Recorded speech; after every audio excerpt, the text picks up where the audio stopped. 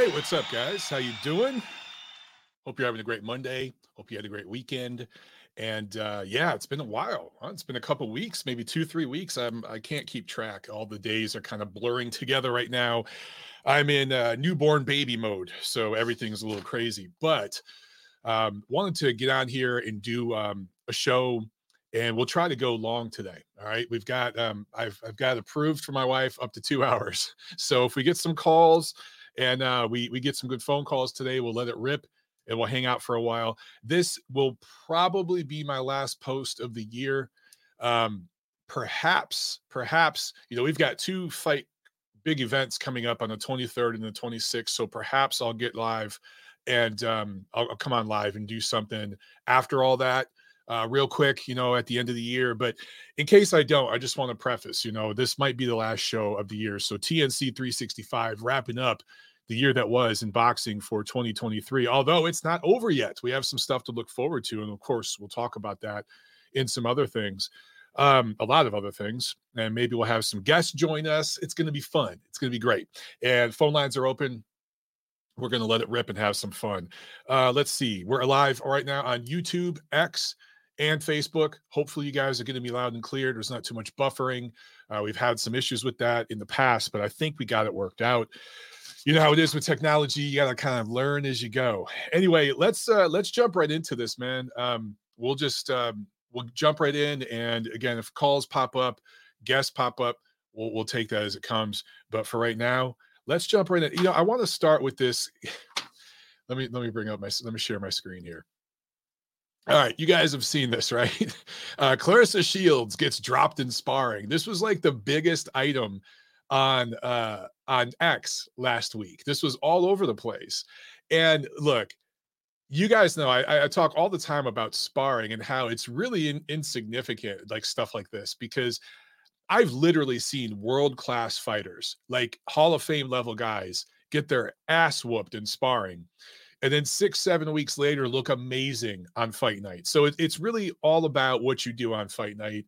You have off days in sparring. I don't know the context because this is obviously an extremely short clip, but it does. Look, Clarissa Shields, I tweeted this last week. She is her own worst enemy. I really don't care that she was dropped in sparring. To me, it's more embarrassing for her that this shot landed so flush and she didn't even see it. She bit on a feint on that throwaway right hand and then got nailed with a clean left hook. And this dude wasn't even punching hard. He didn't even turn over on it. He just slapped her with it. So it's not even that she got dropped. It's that he landed that so easily. Right. And it just goes to show that, guys, biology matters. There's a huge difference between men and women. I shouldn't even have to get into that. I'm not even going to do it. But Clarissa has gone around for years comparing herself to male boxers, saying she's more accomplished than any male boxers because she's unified all these titles and all these divisions. And I've clarified that for you guys. I've stated numerous times. Now a bunch of other channels quote me. They don't give me credit, but they quote the original guy who said all this stuff. It was me. That in the three divisions she competed in and cleaned out, there were about 100 total pro fighters globally. Okay, this is just licensed pro fighters, about 100. So Clarissa is the best out of 100. Okay, that's good. That's cool. All right. But nuance matters. And if you say, hey, man, I'm the tallest guy in this classroom, there's a class of 30 people and I'm the tallest guy in this classroom, I might be like, yeah, but it's a classroom of midgets. You're 4'3". So, yeah, you're the tallest guy in that classroom, but compared to the average person walking down the street, you're still a midget. So context matters and nuance matters. And yes, Clarissa is very, very accomplished in her 3 weight classes. She's the best out of 100 fighters. Okay. To compare that to what men have done in this sport for centuries it's ridiculous. And then she called out Gennady Golovkin. She called out Keith Thurman. She posted a clip, and Mike Benson, of course, retweeted it.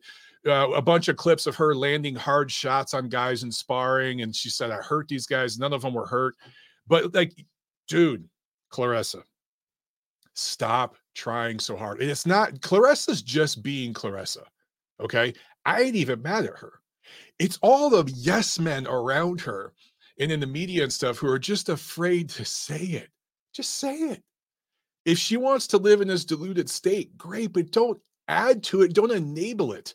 You're helping a sick person. It'd be like being around an alcoholic and just sipping on a beer all day and kind of looking at them and smiling. Hey, what's up, man? And you just keep sipping a beer in front of an alcoholic. I mean, what are you doing? So that's just how I see this, man. I really don't care that she got dropped. I really don't. Sorry, my chair. Move my chair. There we go. I don't care that she got dropped, but it does when you've talked all that shit for all those years. Yeah, this is kind of funny. This is kind of funny. Okay, moving on. We're going to talk more about this card coming up this weekend later on in the show, but I wanted to just really quickly give a shout out to His Excellency over in Saudi Arabia this Saturday, December 23rd, Riyadh, Saudi Arabia. There's going to be a great event that is a pay-per-view, and you guys know I've been very, very critical of pay-per-views, and because there's been just an oversaturation in the market of pay-per-views, but this is one that I am 100% buying. 100% buying. And I'm going to show you guys a couple things here. Shout out to my man, Jack Alter. He tweeted this earlier today. He said, this card goes insane. And he showed just the lineup here. So let me talk about this for a minute. And again, we can talk about it more later in the show. I'm sure a couple of you guys will call in. You'll want to talk about it. Here's what I love about this event. There's several things I love about it and why I am very publicly, openly supporting and promoting it. I think this is it sets the example. It's a model for how other promoters should be doing it. Now, look, they're throwing a ton of money at this thing, and they're getting all these guys to fight that wouldn't normally fight because they're getting paid so well. I understand that money is a big reason why this is happening, but it sets a precedent where it's like, look, dude, I hope this thing's successful because there's so many great things about this card. Let's look at the lineup. None of those fights right there. There's 8 or 9 fights on this card. First of all, most pay-per-views you get, there's 4 fights and 3 of them suck. You're paying for the main event. In this card, none of these, 8 fights here that Jack listed, none of them are great fights. None of them are really fights we asked for, which is my biggest complaint about pay-per-view these days, right? It's a bunch of fights on here that are on the level of, let's say, Benavidez Plant. Right? Some of them are even Benavidez Andrade-esque or Tank Davis with most of his opponents. That's like the level of fight. But there's 8 or 9 of them. And it's heavyweights. And there are several guys here that are fighting that are top 10 fighters, legitimate, proven, some of them top 5 fighters. In the case of Dimitri Bivol, he's a pound-for-pound level talent. We've got young up-and-coming heavyweights. We've got older guys on their way out, former title holders. And then there's also a possible build here because Anthony Joshua and Deontay Wilder are fighting. They're both in showcase matchups. I think that Joshua is matched pretty tough. I think Wilder's set up to look real good against Parker. But if they both win, they're going to fight early next year. We're finally going to get that fight. Although it's years past its due date, at least there's a build. So, I'm going to watch this. And the 2 top guys fighting on it, right? The co-main is Wilder. The main event's Joshua. If they win, they may fight early next year. So I love watching events that have a build to them. This sport lacks that so much. The WWE does such a better job at storytelling and building than boxing. And obviously the UFC does a better job. So this is an example of okay, cool. The 2 winners will fight each other next year. So there's a possible build here. I like that. Also, what's cool about this, it's going to be on in the afternoon because it's overseas in Saudi Arabia. It's going to start in the afternoon while I'm putting my daughter down, my oldest daughter down for her nap. She takes a nap in the afternoon every day now. And the baby will be feeding her and, taking care of her. And I'm going to be chilling in the living room, pretty much, watching my daughters play for the afternoon into the evening hours, taking care of them, playing with, watching them play with their toys and stuff. And I'm going to have the boxing on. I'm going to have a few friends over, and I have family coming into town Friday for Christmas. We're all going to be watching together and drinking a few beers or maybe drinking some wine because we're probably going to be eating pasta. And it's going to be awesome. It's going to be awesome. On top of all of that, it's $40. So I'm getting all that for $40. So it's on at a reasonable time. I don't have to stay up till 2 in the morning. It's on during regular time when regular human beings are awake. And trust me, guys, I'm a night owl. I love to stay up late, but you can't when you have a newborn baby. You're up late anyway because you have to get up 2-3 times a night to feed the little thing. So the little monster and clean poop and puke and all that. So it's nice that I can watch this during the day like a regular human being. It's also nice that it's only $40.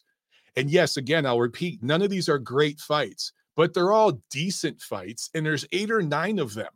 And they feature names. So there's enough going on here, and it's reasonably priced to where I'm supporting this event. Take my money. This will be the only pay-per-view that I have bought in 2023. I have not paid a cent for any other pay-per-view. Several of the pay-per-views I never even watched. There's a couple that I watched, but they were on the Fire Stick. I'll admit it. They were on the Fire Stick. They weren't worth my money. Most of them weren't worth my time to even watch it live. I'm paying for this. And the promotion involved, there's multiple promoters involved in this. So it's not like I'm trying to stick up for a certain promoter or something. This is just a really good event. And here's a couple things I find funny about this. They announced this, 5 weeks ago, 6 weeks ago, something like that. It's funny because fighters these days always talk about, I need 3 months. I need 4 months. The promoters say, we need like 6 months to really build this thing up and make it a big pay-per-view. They announced this, I swear it was like 5 weeks ago, 6 weeks ago. Correct me if I'm wrong, guys. But everybody signed on for this and they're all having a short camp. It's funny how you don't need 4 months to prepare when you're getting money thrown at you and you're part of a big event like this. It's kind of funny how that works. So yes, these are mostly showcase fights, stay busy kind of fights. There's a couple of step up fights here for the younger guys and stuff, but there's enough of these fights on one event. Instead of getting 3 crappy undercard fights and then a main event we didn't ask for, we're getting 8 or 9 fights. Let's be honest, guys. A lot of these fights on this card are PBC level pay-per-views. Let's just be honest. They are. Several of these fights. So a lot of these fights are better than what you're getting on regular DAZN or regular Showtime, any of that. So I'm a big fan of this thing, man. I'm definitely supporting it. And real quick, I want to show you one last thing on this.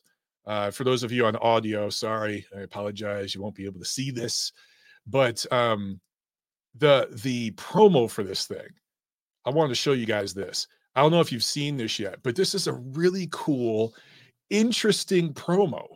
And it's kind of this apocalyptic world with all these zombies and stuff. And they're calling it, of course, the Day of Reckoning. So that's why, they're going with this theme. But it's really dramatic and kind of dark, which I like. I like dark, dramatic kind of stuff. There's all these like zombie people, and then they introduce all the fighters. And, it's, what does this have to do with boxing? Kind of nothing, right? It doesn't matter. There's a WWE element to this. There's a fun, I don't know, superhero kind of element to this. I really think this is one of the coolest, most interesting boxing promos I have seen in my lifetime. Not just in the recent years, but literally in my lifetime. This is really pretty cool. Look, Hrgović is putting his eye back in like he's the Terminator. I love this shit.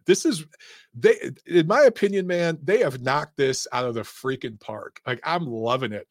I hope the production's great Saturday. Of course, we'll talk about it later on. It might be early next year when we talk about it, but this is just the coolest thing.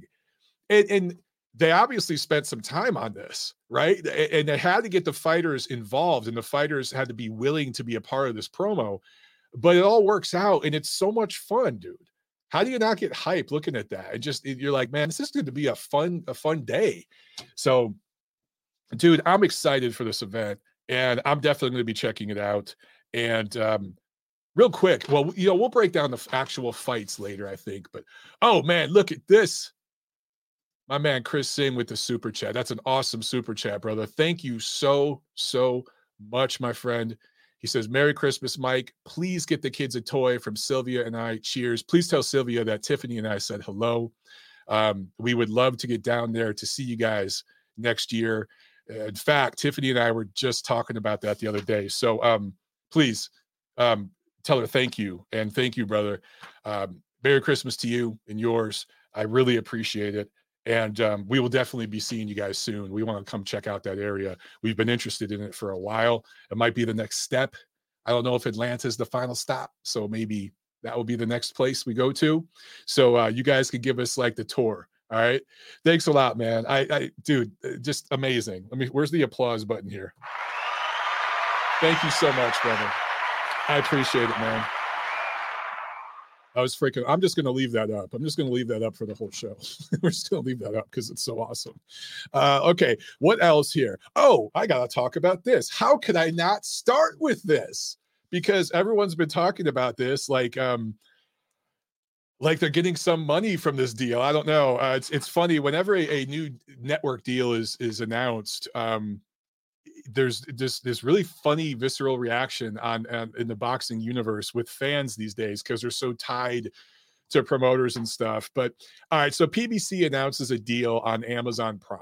Okay, this really didn't come as a surprise to people because it had been rumored for weeks that Amazon was the top candidate to land the PBC deal. They were negotiating apparently with multiple platforms, multiple streaming services, to be clear, because none of the networks wanted to work with them. And they ultimately announced this deal with Amazon. So, okay. Basically, we all got an email from the PBC's communications team. Everyone in the business got an email, and it laid out this carefully crafted press release that was very, very vague and brief and just stated matter-of-factly, hey, we got a deal on Amazon.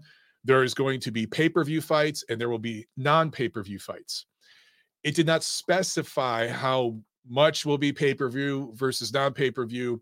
What I hear is that there will be about a dozen fight cards a year, a dozen events. So basically a monthly show.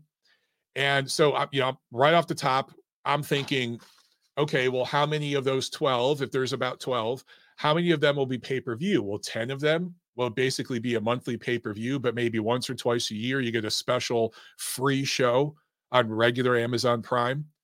Or will it be the reverse? Will most of these shows just be on Amazon Prime and maybe once or twice a year, there's a big pay-per-view show? Will the pay-per-views be $80? Which is what you kind of have to charge on the networks because of the infrastructure, the way all of it works out with a network where they get a significant portion of that money. Now you're on a streaming service. Can you charge $40? Will you charge $40? Or are you going to keep charging $80? Now that you're off of that network and you don't have to give up as much of that money to the network, you have a little more freedom on a streaming service. It's cheaper to do production. Will you lower the price of pay-per-view? Also, PBC represents over 150 fighters.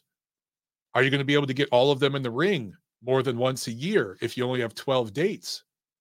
Are you going to allow them to go over and fight on other platforms to stay busy and make some money for like little one-off deals and stuff? Are you guys going to be willing to, as part of this deal, are they going to be willing to work with other promoters and do cross-promotional fights? Again, will they allow guys to go to other platforms to make those big fights happen, or will they force everyone to come over to their platform, right? So these are all questions that I have. These are big, big questions. Also, is this for the United States only? What about international distributing, right? So with Showtime Boxing, that's an American network, and PBC was on Showtime here in America. And even though they were dissing streaming apps and calling DAZN dead zone and dissing it and saying we'll never go fight on an app, all of their international broadcasting was done through DAZN recently. Kind of ironic. So what about with Amazon? Is it going to be globally, or are you going to be doing international stuff on other platforms? Like, there's no details with this press release. And so, of course, nobody in the media pushed for information, for details. Nobody wanted to do investigative journalism, right?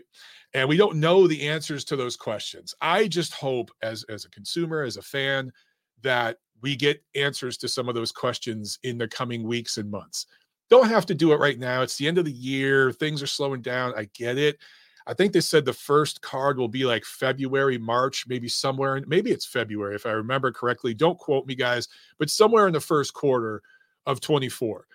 We need to know the answers to these questions before that inaugural event. We need to know how many of these events are going to be pay-per-view, what kind of price structure, is this global, what's with the international stuff, like how are we doing all of this, right? So that's what I hope happens. Now, let me state this. I hope, my hope is that PBC has learned from some of their mistakes and some of the, issues they've had on different networks and not being able to build up a dedicated subscribership and build ratings. I hope they've learned from a lot of those things and they apply those lessons learned to this deal with Amazon. I hope to see PBC fighters, particularly their higher level guys, fight 2 or 3 times a year consistently. I hope that they're match tough. I hope that we get a consistent stream of quality, top-rated premium content. I hope that we see them fight the absolute best in their division, even if that means going across the street and facing fighters represented by other promotional outfits. I hope we see all that. I hope we see very few pay-per-views, or if we do get regular pay-per-views, they look a lot like the show that we're getting this Saturday in Riyadh, Saudi Arabia. And instead of getting 4 fights, you get 8 or 9 fights with a lot of names and it's loaded cards. I really hope that's what we get. My hunch, if I had to bet on it, is that we're not going to get those things. And it's going to be more of what we've been getting for the last however many years. I hope I'm proven wrong, but I'm already seeing the narratives shift with the Colt. I'm seeing a bunch of tweets and posts on YouTube and stuff where, the narrative just a few months ago was, oh, DAZN is dead zone. We'll never fight on an app. You have to fight on TV because TV has the proper infrastructure for boxing promotion. You reach a bigger audience. All of that stuff, right? Now you're on an app, dude. So the narrative is changing. And what I'm starting to see is, well, Amazon Prime has more subscribers than ESPN Plus, than DAZN. So you got to come fight on our app. And I'm already seeing Gervonta Davis and Devin Haney have been going back and forth on Twitter, and their fans have been going back and forth on Twitter. And so you start to see these negotiations, these mock negotiations play out among boxing fans on social media. And that's one of the narratives that I'm already seeing. It's like, hey, man, Amazon's got more subscribers. Why should Tank have to go over and fight on ESPN? And it's like, well, wait a second. Weren't you guys just saying a little while ago that you have to come fight on a network, on TV, because that's where boxing belongs and it doesn't belong on an app? Top Rank's the only promoter right now that has a network deal. Yes, they have ESPN Plus, the streaming app of ESPN, but they're part of ESPN's infrastructure. They have fights on the network and they can use that promotional apparatus. That's been your whole MO, has been like, hey man, come fight over on Showtime, come fight over on Fox on our side because we can use the network to promote the fight, blah, blah, blah, right? Well, Top Rank's got everything at ESPN. The worldwide leader of sports content, right? So wouldn't it make sense that Gervonta Davis, should he fight Devin Haney, that's over on ESPN pay-per-view, because that's a network? Or is the narrative going to shift? Now you got to come fight on Amazon Plus or Amazon Prime because we have 150 million subscribers. We have more subscribers than you do. So you have to come fight on our platform. Even though it's an app and the other platform's a television network, those narratives and those goalposts, oh boy, do they move a lot depending on how these deals shake up, huh? So I'm already seeing that. Let me say this much about the 150 million subscribers. And this is something I haven't seen any media members asking either, because, why do investigative journalism? Why ask tough questions? Why be skeptical and critical? The media is not supposed to do that. Come on. Yeah. So 150 million subscribers. That's half the country, literally half of the United States. The United States is 300 million people. Half of the country subscribed to Amazon Prime. But the overwhelming majority of those subscribers have Amazon Prime for shopping. The majority of the subscribers are people like my wife, who's had Amazon Prime for years. If 30 minutes goes by and my wife doesn't order something from Amazon, I think her heart stops or something. Every day we get boxes at the damn doorstop from Amazon, right? Every freaking day we get packages 24/7 from Amazon. She has Amazon Prime for the free shipping, for the deals, and all that kind of stuff. We don't really watch Amazon Prime. We have it, but we really don't watch it. That's most people, dude.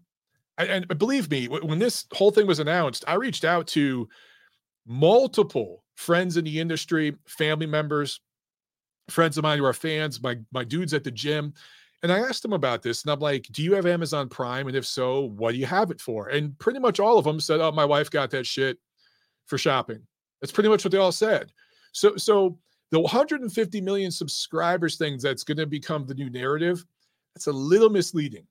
It's technically true, but what do I always say on the show? Nuance matters. Nuance matters in this case. We'll never have the numbers. We'll never know how many of that 150 million people are subscribed to Amazon to watch content. Are there any, does Amazon Prime have like shows? I think they have movies, right? But do they actually have their own show? You guys could let me know. Do they have their own shows the way like Netflix has like shows, right? I think Hulu has shows. Obviously, like Max has shows and stuff like that. But I don't know if Amazon does. You guys correct me if I'm wrong. But I will say this: it is a tremendous opportunity, because let's say only 1/5 of the 150 million are there to watch stuff on Amazon Prime TV. That's 30 million people, dude. That's 30 million people. Okay. So there's still a big opportunity there. And for the boxing business to thrive right now, for an app to thrive, you don't need millions and millions of subscribers anymore. Media is so fragmented now that you're not competing for millions or even tens of millions of views. You're kind of competing for hundreds of thousands of views. If you're doing a pay-per-view, you're competing for hundreds of thousands. You're not competing for millions. It's not about getting, this is where I think the business gets it wrong so often. In this day and age, with the way media is, and this is not just boxing, this is all media, the way it's so fragmented. Dude, you guys don't realize this. A lot of those like ESPN news shows during the day, they get like 300,000 views, 200,000 views. I'm dead serious. I've seen the reporting. Some of you out there have too. They're not getting millions of views. The reason why I bring this up is because, Amazon, if they can just build a good brand over there and get some loyalty from Amazon subscribers, dude, if you get 1 million people on Amazon watching your stuff, that's going to be enough to keep that platform going. So it's up. The onus is on PBC management to provide quality content that gets people interested and makes them want to watch. And believe me, Amazon is a tech company. Amazon is not a sports company. They are not an entertainment company. They're a tech company. Yes, they started as a book thing with it, but today, Amazon is a tech company. Tech companies know every single data point. They track everything. Amazon will know exactly how many people are watching, how many people sub to Amazon for boxing. They are going to know every single data point and 10 data points behind that data point. Okay. They're going to know the business behind the business way more than anybody at ESPN, Showtime, Fox, any of these other platforms will know, because that's what they specialize in. So if PBC doesn't get this right, it's not going to work out too well for them. All right, what else do we got? Okay, real quick, let's review a couple of fights that took place here.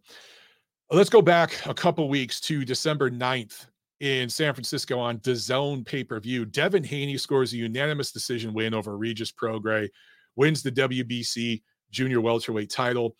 Scores were 120, 107 3 times. Prograis was dropped in the third round.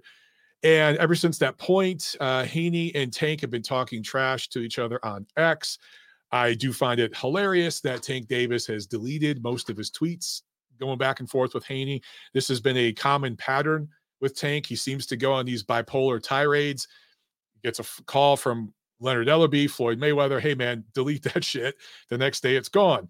But a lot of people screenshot it. We've now seen the back and forth between these two. So I don't think Tank Davis is going to fight Devin Haney. I don't think that fight's going to happen anytime soon. Devin Haney is the exact kind of opponent that Tank Davis doesn't fight. If they ever did fight, Tank Davis would demand a catch weight and rehydration clause and all this nonsense. And I've already seen Leonard Ellerbe made a post earlier. I don't know if it was today or earlier this week, or I'm sorry, last week, where he basically said, I'm paraphrasing, if there's a fight between Tank and Haney, it's going to be negotiated from Tank's side. Tank's going to make the offer. We're going to control everything because we're the money man, right? That's basically 2023 promoters speak for, we don't want the freaking fight. Haney, a lot of people are saying he's the fighter of the year, that he's pound for pound. Right now, Devin Haney has wins over Jorge Linares, albeit an old, pretty much finished version of Jorge Linares, Joseph Diaz Jr., George Kambosos Jr. twice in Australia, and over the hill, Vasily Lomachenko. I don't say that disrespectfully, but Loma is not near his prime. I watched the guy fight and train right in front of me for years. He's lost half a step. So a past prime Lomachenko, and now Regis Prograis, who is a former, I think, two-time champion, two-time title holder. So that's a good run for Devin Haney. And you can make an argument that it's the best of all the young guns, including Teofimo Lopez, because Teofimo Lopez has two outstanding wins. But in between those two wins, doesn't quite have the resume of Devin Haney, okay? I would put Teo a little bit ahead of Haney because he fought the main man at 135, and then he fought the main man at 140. But it's neck and neck, and two of them are way ahead of Gervonta Davis, Shakur Stevenson, Ryan Garcia, any of these other young guys. They're far ahead in terms of their accomplishments. Here's why Devin Haney doesn't get my fighter of the year, Don. There's a couple reasons, okay? I rate his win over Prograis as a good win. Okay, for his first fight at 140, man, that's a good win. I get it. Regis Prograis has not been the same dude he was in that tournament since his loss to Josh Taylor. He's just not been the same guy. I don't think his resume has been bad. He's been inactive. And I rate that win as a high-level win for Haney. But at the same time, it's not beating Teofimo Lopez at 140. That's the fight I want to see because I think Teo's the top guy at 140 right now. I want to see Devin Haney in with a guy like that. To me, Regis Prograis, and I like Regis, exciting fighter and just a cool dude. Like I've talked with Regis, I've interviewed him. We've actually talked about books and stuff like that. He's an avid reader. He's a boxing historian, but he's just not the same dude. And I think he's kind of mentally checked out of the sport halfway. And it just seems like that's how he's been the last few years. He went independent in terms of his promotion, and I think that's cost him. So anyway, I give Haney, credit for a good win right there. But fighter of the year, and then he beats Lomachenko, right? But that was a really close fight, and there are a lot of people out there that felt Loma won that fight. A lot of you guys out there felt Loma won. So I compare that to what Terrence Crawford did to Errol Spence, which was he destroyed the guy. He ruined him. Not only did Crawford destroy Errol Spence by knocking him out, brutally just owning him, he blew up a narrative that had been pushed, a grift that had been pushed for 5 years. Boxing fans were lied to, manipulated, and taken advantage of by an entire platform and the executives at that platform. Terrence Crawford blew that shit up. That alone is fighter of the year worthy. And then we have Naoya Inoue, who obviously had the big win over Fulton. If he beats Topoulos next week, to me, he edges it. But to me, it's between Inoue and Crawford. And nobody else is close, including Devin Haney. So I give the kid credit, but he's just not on that level, in my opinion. I'm not going to say it's smoke and mirrors, his resume, but there's nuance. How about that? There's nuance to it. All right. We got a guest here on the line. I'm going to bring a guest on as I sip some water So I lose my freaking voice here. And we're going to talk a little bit about the business stuff, particularly PBC, Showtime, Amazon. We'll talk some pay-per-view numbers. So we're going to have some fun here. Let's bring him on. Mr. Rick Glazier. How you doing, sir? Can you hear me? Good, Mike. How you doing? Doing well on this Monday. Yeah, doing good, man. Not getting a whole lot of sleep these days, but other than that, I'm doing good. Thanks for being on, man. That's what a newborn will do to you. Oh my God. I thought sparring was tough. Holy shit. It's a lot tougher. Well, Rick, exactly. Everybody knows who you are on the show, but just for those of the people out there who don't, can you just really quickly just give a little bit of your background? I mean, I would call you an international boxing agent, broker, and consultant. I know you've been doing that for like the last 30 years, but can you break down really quick, like a 90-second spiel about your experience in the sport? January 1st, coming up January 1st, I'll be in the business 33 years full-time as my exclusive business. I broker deals, render advice every day. And I set up career paths for fighters, for managers, for promoters, all kinds of different things that I do in boxing. I'm a 24/7, 365 worldwide provider of quality supplemental service to the professional boxing business worldwide. I presently have 46 corporate clients, and I love what I do and I enjoy what I do. Awesome. All right, Rick. Well, I want to get right into this Showtime boxing thing because you called this shit over a year ago, and you called exactly. Actually, last December, correcto. Exactly last December, I said in the fourth quarter of 2023 that Showtime would be announcing that they're leaving boxing in October. It was announced in October, and that's the fourth quarter of the year. It's the first month in the fourth quarter. And then on September 22nd, I actually announced that they've already made their decision. And then, of course, 2.5 weeks later, everybody's jumping at it with a big announcement. Like people were like, Espinoza, the head of Showtime Boxing, Showtime Sports, him and Dan Rafael went around ringside, and basically at the Canelo fight, saying I didn't know what I was talking about. I was full of shit, blah blah blah, But it turns out you called every single aspect of it pretty much spot on. And I know you took heat for it. You take a lot of heat.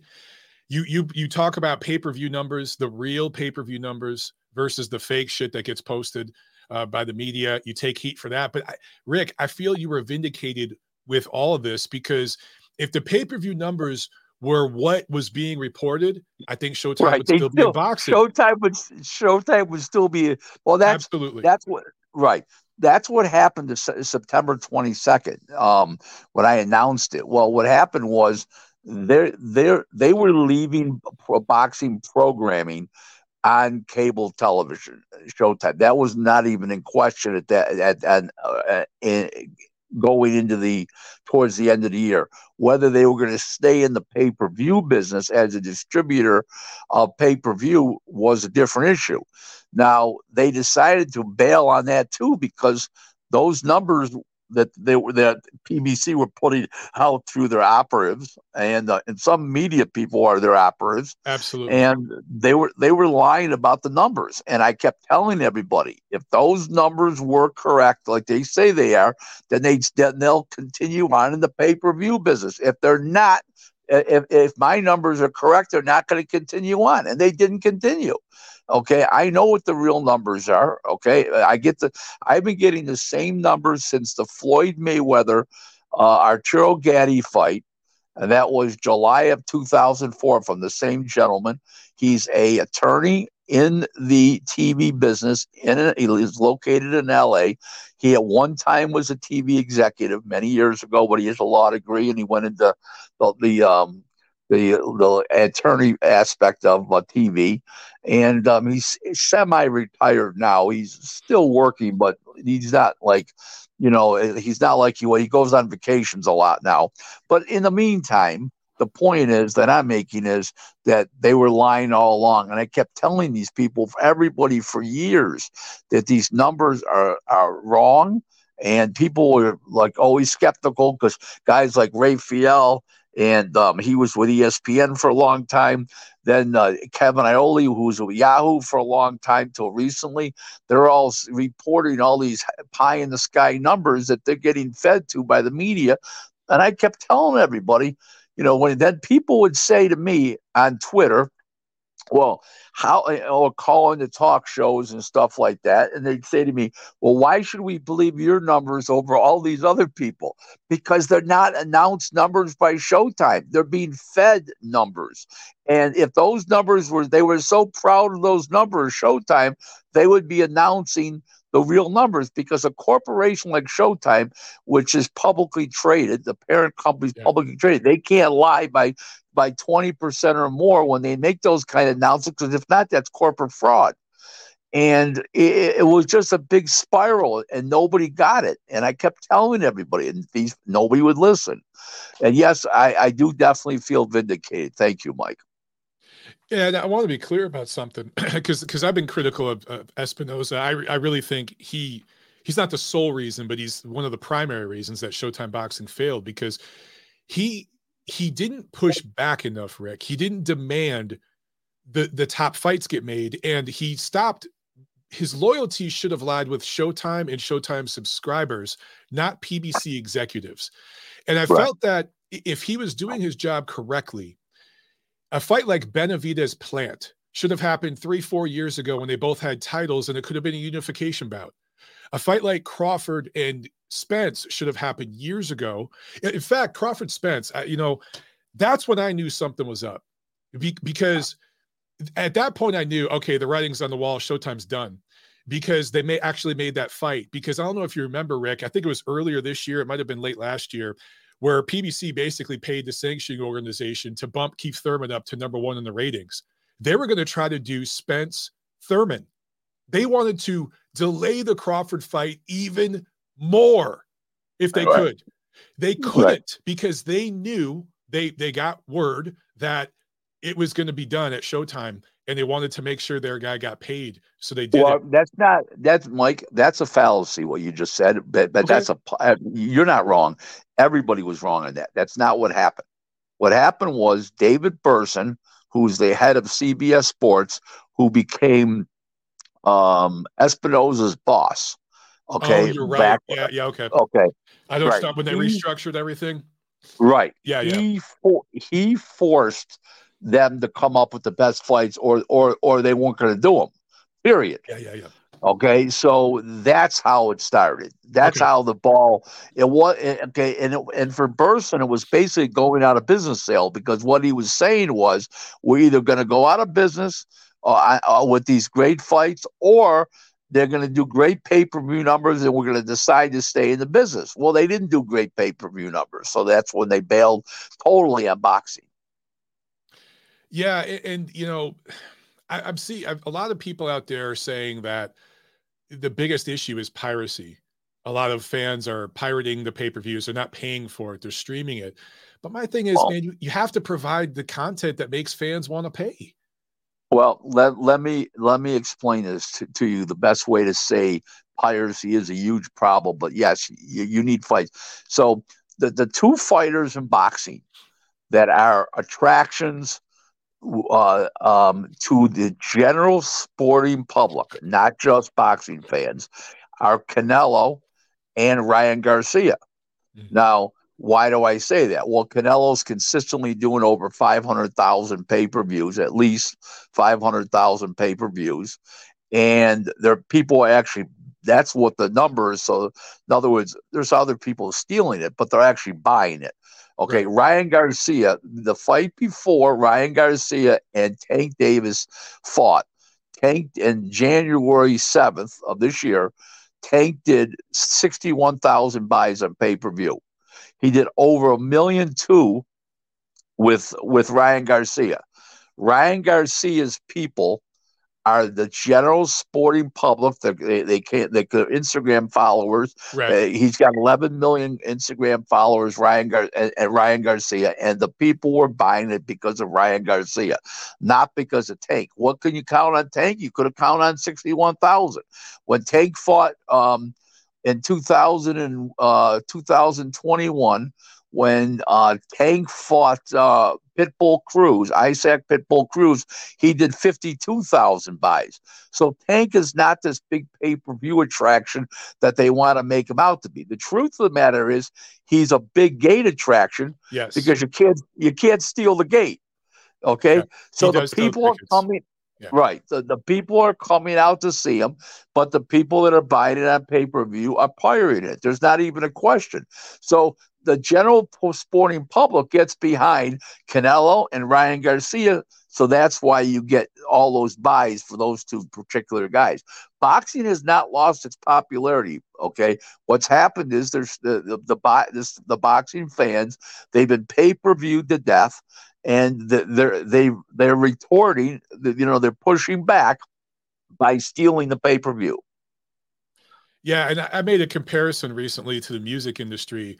I'm sure you remember around 2000 when Napster came out and all these these apps came out where people could share music because they were getting gouged. The record industry was charging like $18 for an album that cost 30 cents to make. And people were buying the whole album for one song. Now they found out a way they can just go around the industry and just download the songs and share them with each other. But the music industry, to their credit, adjusted. And now you can order like Apple Music and you can download music that way. And piracy is still an issue, but the music industry is thriving because they have found a way to monetize the downloading and the streaming of music. How can boxing do that? How can boxing thrive in this era where there are a lot of fans out there? If they're not super, super invested in the fighter or the matchup, they're going to pirate it. You know what? It's a great question, but I'm not that technically inclined to be able to answer that. Somehow electronically through technology, cut down on the pirating somehow if they can. I don't know. I don't have those answers. Well, they have tried that, and they've done better at it, combating the piracy, but you can't beat them all. People are always one step ahead. How about less pay-per-views and let's charge $40 instead of $80? Do you think that's got to help? Not really. Not really. Because not really. The people are still going to stealing it out of because they can. So in other words, let me explain what that means. A lot of people, this is really weird. A good working guy goes out every day and he goes to work, and at the end of the day he says, I made 500 today. He's real proud of himself. Well, the people that are stealing it, that makes them feel proud that they were able to steal it and beat the system. So it doesn't matter if you charge $19.95, $40, $85, they're still going to steal it. Okay, well, how about this? Because I do agree with you in a sense, although, people might be bullshitting me, but I talk to a lot of fans every day on Twitter, on X, and they tell me, yeah, dude, I pay when it's a good matchup. I steal it when it's a B-level matchup. Nah, they're degenerates. They're still going to watch. No, they're full of shit. If they're stealing it, they're stealing it. That's like saying I'm going to rob a 7-Eleven, but I'm not going to rob that. I'm not going to rob that one because of the building's painted a different color. It's got brick. Come on. Okay, well, ridiculous. How about this? You mentioned Canelo Alvarez. You mentioned Ryan Garcia. There are definitely millions of people pirating their events, but there are people buying them because they're invested in the fighter. How does boxing get more fans invested? Well, the fighters have to fight more often. They're too far in between fights. The average PBC champion over the last few years has fought every 14 months in 1 week. So one world champ. Okay, that's ridiculous. They have to fight more often to attract more people to pay attention to them. We've lost our way. I'm going to explain something how much we've lost our way. Now, let's go to Ali Frazier. Okay, the first fight, March 8th, 1971. I was 12 years old. And I went to the movie theater to watch the fight. The next morning, I picked up the newspaper. Well, they delivered it to my family home. I picked up the newspaper, and what's on the front page of the paper? Everything under the sun about the fight. The headlines, the picture, Ali going down. Ali, another one standing in this corner after the knockdown recovery with his hands on the ropes. A whole front page. Okay. Now that was 71. Let's go to 82, 83 era. We were on the front page of the sports section, the biggest fights. Okay. Let's go to 1993 now, 10 years later, approximately 10 years later. Okay. We were lucky to be on the front page of the sports section. Okay. By the time 2004 came around, we were on the internet, and it was like an article, not on the front page of the sports section, and the inside of the section, and just a little thing about the fight, like no big deal, like it wasn't even a big fight. They're the biggest fights in the land. And now there's not one word in public newspapers about boxing. It's all on the internet and podcasts and, just in general on the internet in some form of social media. And that's hurting the business. Okay. Is our boxing on apps hurting the business? Yes. But the television entities has rejected boxing for multiple reasons. The only U.S. TV carrier right now that's doing live professional boxing is ESPN. Right. And not only they're doing it on regular ESPN, they're doing it on ESPN Plus, which is their app, and ESPN Deportes, which is the Hispanic version. Okay, nobody else is doing boxing on television anymore. Showtime just left; they're done. HBO went out exactly 5 years ago. And, Al Heyman killed off a lot of TV networks. He blazed through, him and his PBC, has blazed through 11 TV networks in 8 years. So, yeah, Rick, I get accused of being an Al Heyman hater. I know you do as well. Boy, time out. The difference is I admit it. You don't. Well, I gotta be Rick. Okay. That's and I don't hate. By the way, I don't hate Al Heyman personally. I don't like what he's done to boxing. I don't like how he conducts business. Well, that's what I would say. How he's done.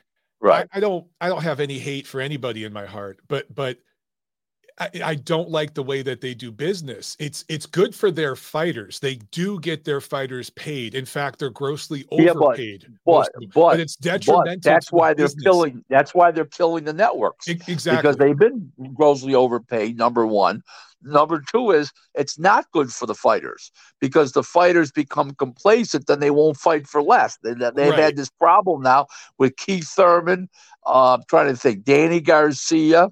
I'm trying to think who they are. There's like 3 or 4 Lara, these PBC fighters. They can't get that big money anymore, so now they don't want to fight. Well, that was inflated market value that Heyman dreamed up with money, with the $900 million from White Owl Reed. So there's your answer. Yeah, for me, like what I always tell people is this comes from, for me, it doesn't come from hate. It comes from love. It comes from love for the sport. So I'm a child of the 80s, teenager of the 90s, young adult of the 2000s. I was born in 79. Okay. So I grew up in the 80s in Detroit when Thomas Hearns was a hero, and he was on the front page everywhere. He was doing commercials on TV everywhere. Hearns was everywhere. It was Hearns and Isaiah Thomas. And then it became Barry Sanders later on. Those guys were all over TV where I grew up. And so I grew up in an era where boxing was still very relevant and it was talked about in the mainstream, and the fighters were loved and they fought often.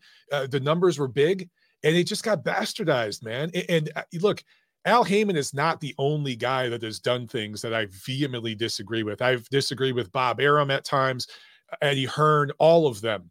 But there's a track record there. You talked about the 11 networks. 11 networks have broadcast PBC fights and decided ultimately not to re-sign them. right? Right. The And then, Showtime yeah, auction just ended. No network wanted them. No network. They had to go to a streaming platform after years of saying, we'll never go to a streaming platform. That should mhm, tell fans something. And right. talking about that doesn't mean you hate. It's just you're concerned and you want to bring it up.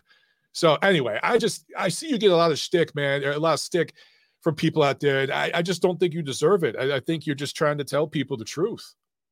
An oil slick duck going through the murky waters of Twitter and professional boxing. You know, I navigate those waters every day. It's no big deal. I go to fights and they want, as my wife says about me, either people want to kiss me on both cheeks or put two behind my ear. One of the two. Honestly There's no. though, that means you're doing it right. People just don't understand. Like, you don't have to agree with everything somebody says, but I always question the source when I hear people commenting and being critical or whatever. And to me, I think your heart's in the right place. You're just trying to inform fans of what's really going on, because fans have to spend their money to consume this sport. It's not Well, free. that's one thing that I've put. People ask me all the time, well, how come, you're in boxing full time? Aren't you worried about this guy's gonna get mad at you and you're not going to make a living? I said, don't worry about it. I'll never run out of clients. I'm a very talented person. I know I'm a very hard worker. And basically, what's happened is that I saw a void that all these reporters are talking about fights and fighters. They're not giving anybody any information. I said, geez, these people are paying. This is the one sport that you have to pay to watch. Basically, anything good you got to watch. You got to pay to watch. And even if it was on HBO, even if it was on Showtime, you're still paying additional for that. And you know what? It basically is. It's the only, the Super Bowl, the Daytona 500, the Indianapolis 500, the World Series. Everything's free. You can be a sports fan of any sport but boxing. Watch every event. It don't cost you a dime. Yep. Boxing, it ends up costing you $1,500-$1,600 a year. Well, Yes. those people, though, I don't even call them fans. I call them boxing enthusiasts, because to be a fan, you have to be an enthusiast. And in the meantime, I'm willing to fork out $1,500-$1,600 a year. I have a friend of mine he's not doing well in life. He loves boxing, and he gets a limited amount of Social Security every month. He gets Social Security, a little disability, and he spends $150 a month on boxing. And that's a lot of money of his income. If you take the percentage, it's a huge amount of his income. Okay, I mean, huge amount. It's actually 15% of his income, and he couldn't do without it. He loves boxing, but the point is, it costs him $150 a month every month. By the time he pays the pay-per-views, he had Showtime. This is since went out of business. Right. He's got the ESPN Plus app. And with the pay-per-views, it's costing him $150 a month. All total, by the time you average out, some months are one pay-per-view, some months are two pay-per-views. So it costs him $1,800 a year. But people will pay that, but you got to give them quality. And the promoters, as a general rule, that are doing pay-per-view, okay, which is basically PBC, they're not giving the people quality. Okay, these are fights that should not be on pay-per-view. The Benavides and what's his name there, Andrade. Andrade, Yeah, was not fight, terrible should fight. not have been pay-per-view. Okay, I mean, do I think Haney and Loma should have been pay-per-view? As somebody asked me, I said barely. Barely. That was hard. Barely pay-per-view. Spence and Crawford should have been pay-per-view. Yes, it turned out to be a dud because it was so one-sided. But going in, it warranted pay-per-view. Two undefeated welterweights, undisputed, for the undisputed world welterweight championship guys undefeated. One guy was an Olympian, and they're the two biggest names in the division for an awful long time. So yes, that should have been pay-per-view. Should the Fury fights with Wilder, all three been pay-per-view? Yes. 100%. Should the Canelo fights be pay-per-view? Yes, because you got to pay Canelo an ungodly amount of money, and that's why it should be pay-per-view. I'm not saying all the guys he fights should be pay-per-view, but because based on his guarantees per fight, yes, his fight should be on pay-per-view. All the other ones are hit and miss. Yeah. Speaking of pay-per-view, how did Haney and Prograis do? Do you have those numbers? It just broke 50,000, barely. Wow. It doesn't surprise me. It didn't attract the general public. It did not attract the general, but boxing enthusiasts only. That's just what it was. You got to sell pay-per-view in this era. Okay, that's ERA era. Okay, you have to have fighters that attract the general sporting public, which is Canelo and Ryan Garcia, and even Tyson Fury has not done well on pay-per-view in America without Wilder. Absolutely. After beating Wilder. So yeah, and Wilder's pay-per-views without Fury were all bombs. Correct. So these guys need top level. Everybody needs a top level opponent, except, to your point, Ryan Garcia and Canelo Alvarez, and maybe even Jake Paul. Jake Paul probably brings in more guaranteed pay-per-view buys than most of the boxing stars. Yes. That to me is more of more entertainment than is boxing. But of course, yes, Jake Paul. But that's what I'm saying to you. Another guy that's attracting the general public. Yeah. Okay, that's another case in point, and that's the difference here. People aren't recognizing that. And you've got to have fights that attract the general public. Those are the true pay-per-view fights. And these other fights, they're just putting them on pay-per-view because there's no budget or they got to overpay the fighters. Well, if you're creating a false market by overpaying the fighters because they're not worth what they're drawing. So you're creating a false market by doing that. Yeah, I think back to like somebody like Ray Leonard. He was an Olympian. And instantly he's fighting on network TV and fighting often. And when he was a prospect, he wasn't fighting world beaters, but he was fighting often on network TV, and he was being promoted. And the American public knew who he was. If Ray Leonard had gone pro and gone off instantly to like HBO and fought once a year, people would know him, but he wouldn't have been anywhere near the star he became. It's about exposure.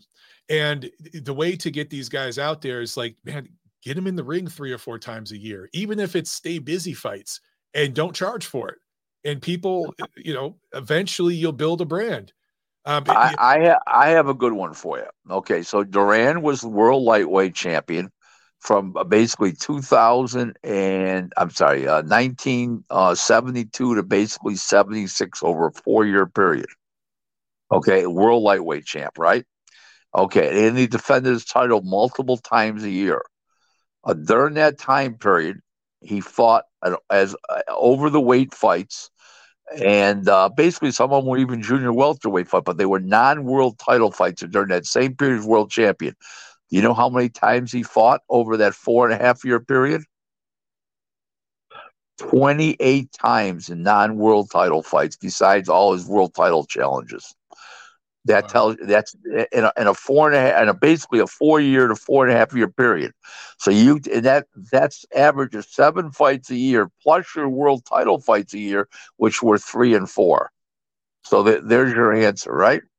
Yeah, I mean, you could say the same thing about Chavez and other guys. They Right. fought so often, and that's why they're beloved. It didn't matter that they lost fights. It doesn't really matter. It didn't tarnish their legacy at all. And Arturo Gatti didn't hurt his legacy at all. He lost. It didn't hurt Diego Corrales'. It's a funny thing about Diego Corrales. People have been a revisionist of history about him. Now that I thought he was great fighter to watch. He was pleasing as all heck to watch. Don't get me wrong. He was fun, but people act like now that he died at the peak of his career. He had lost his last 3 fights before he got killed on the motorcycle accident. Brutally lost. People, Yeah, he got destroyed. in his last three fights. You know, another thing is amongst Italian Americans, okay, and you can appreciate this.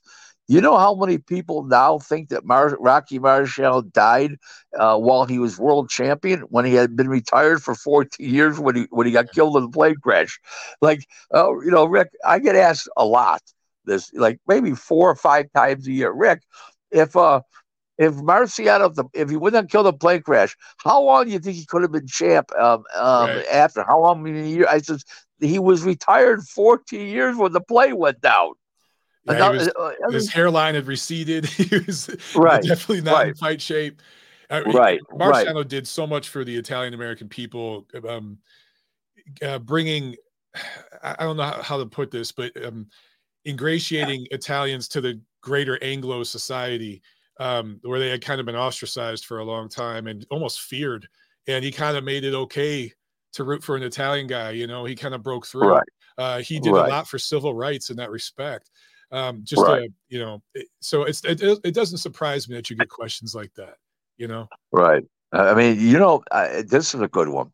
I'm trying to figure out what year it was, but it wasn't that long ago. It was maybe like 2008 or 2009 when he was retired, like 5, 6 years already.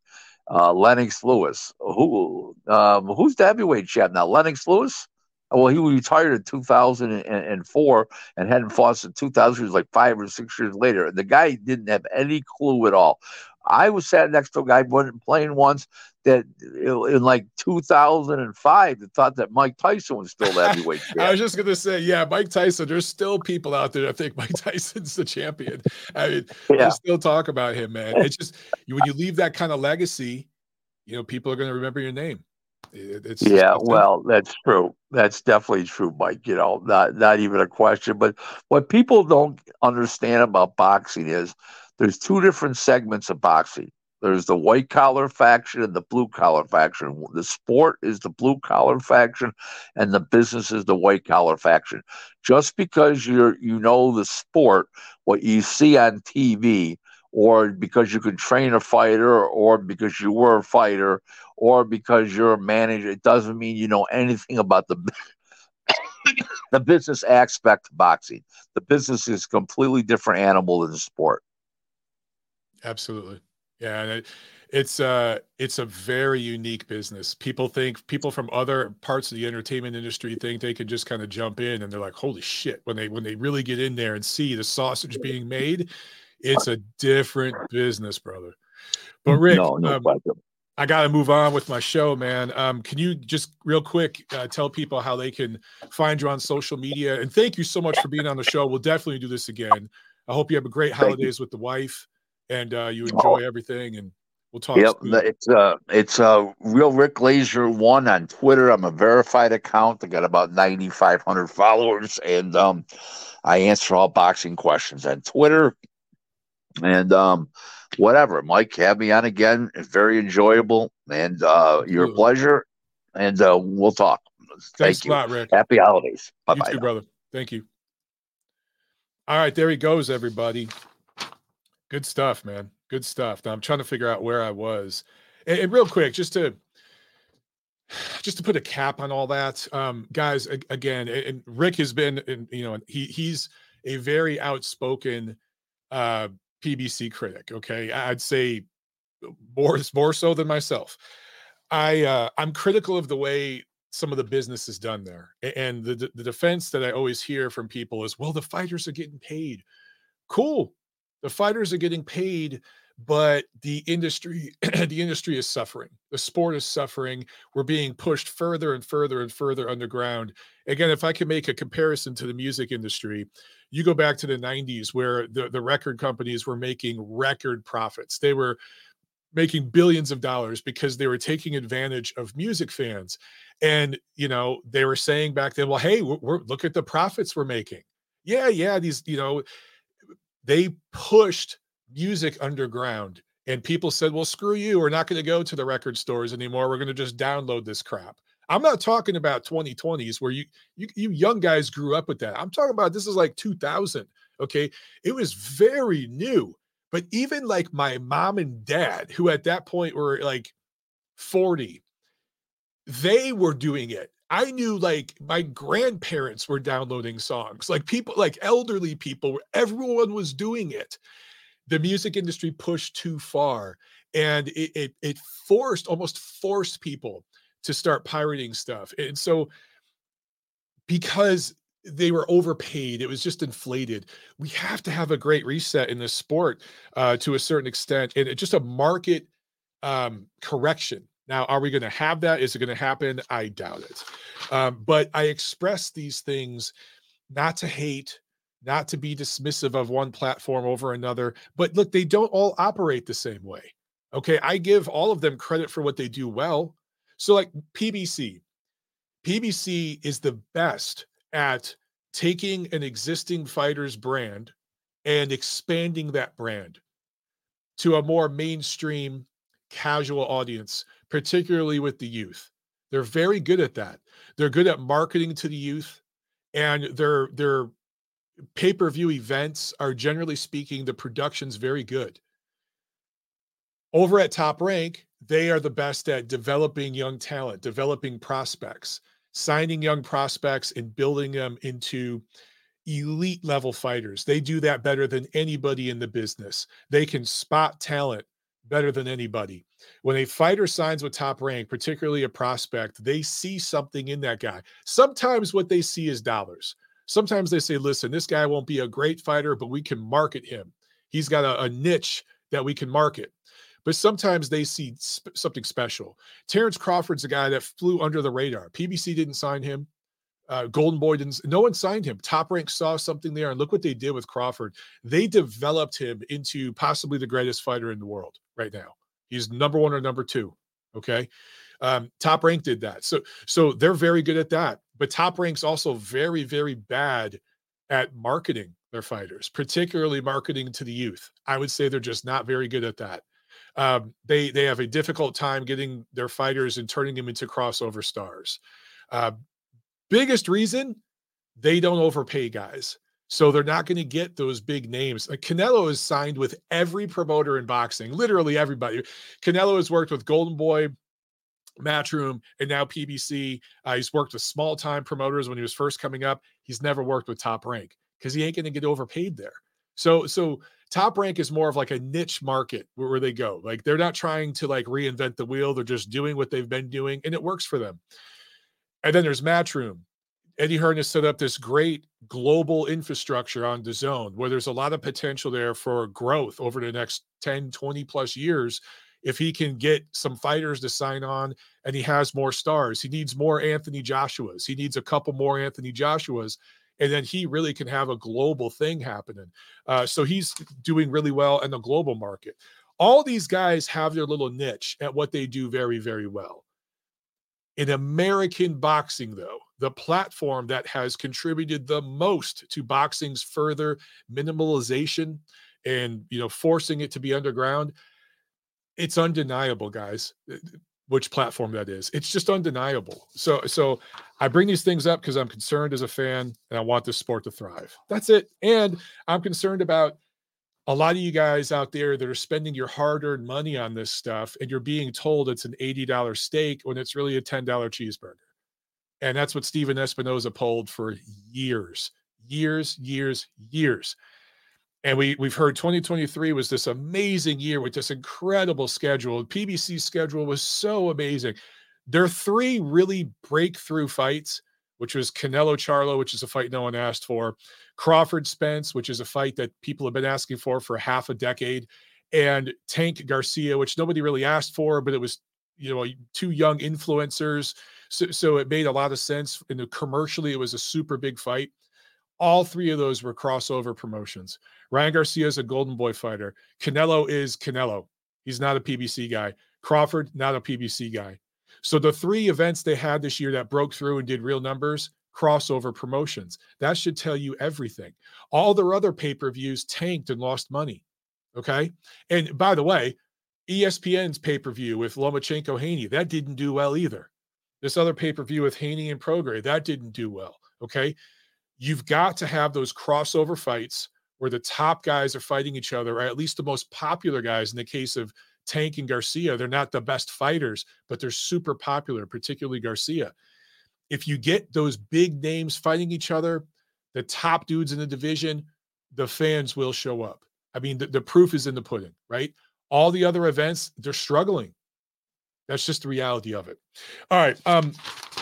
I wanted to review last Saturday, December 16th in Glendale, Arizona on DAZN. Jesse Bam Rodriguez scores a 9th round stoppage win over Sonny Edwards, unifies 2 of the flyweight belts. Bam Rodriguez, 23 years old, has now defeated Carlos Cuadras, Susaket Soat Rungvisai, and Sonny Edwards. Those are 3 solid wins. And there's talk that he is going to fight Juan Francisco Estrada next year. I love that fight. Estrada is kind of on his way out, so the timing is just right. Bam is, I'm not going to put him on the pound for pound list. I don't see pound for pound level accomplishments yet, but he's definitely one of the top young American fighters. And the guys that get a lot of publicity in the media, the Gervonta Davis types, the Shakur Stevensons, Ryan Garcia, I think Bam is more accomplished. He doesn't maybe have the same amount of world titles and stuff like that. I'm just looking at his recent run. Kid's had some amazing accomplishments for a 23-year-old fighter. So he deserves tremendous credit, tremendous credit. Let's a little bit about this fight. I think anybody who understands boxing knew right away that on paper, this was like a close fight, a very interesting matchup because of the styles and stuff. But the heavy favorite had to be Bam. Had to be. Sonny Edwards does a lot of interesting defensive movements. You know, he's slick. He's an athletic guy. He's probably more athletic than Bam in that sense. But a lot of his movement is wasted, and his defense is overrated. Guys, there are 4 aspects to defensive boxing. 4, okay? The first thing you defend with is your feet. You get out of range. You just move your feet and get out of range to where a punch can't land. If you're 10 feet away from your opponent, he can't land a punch, right? So your feet. Then it's slipping and dipping, right? Just avoiding shots in the pocket, slipping and making your opponent miss. Then it's blocking a punch, using your gloves, your forearms to catch punches, even sometimes rolling, catching it with your shoulder, catching the punches. And then the 4th is holding. If all 3 of those have failed and you're getting beat up a little bit, you need a break, you hold, right? So those are the 4 aspects of defensive boxing. A lot of guys in this era get credit for being defensive wizards because they use their feet. They get out of range and move around. Yet those other 3 aspects of defensive boxing I just mentioned, they're not very good at. Demetrius Andrade is a prime example of this. But Sonny Edwards, in my opinion, is too.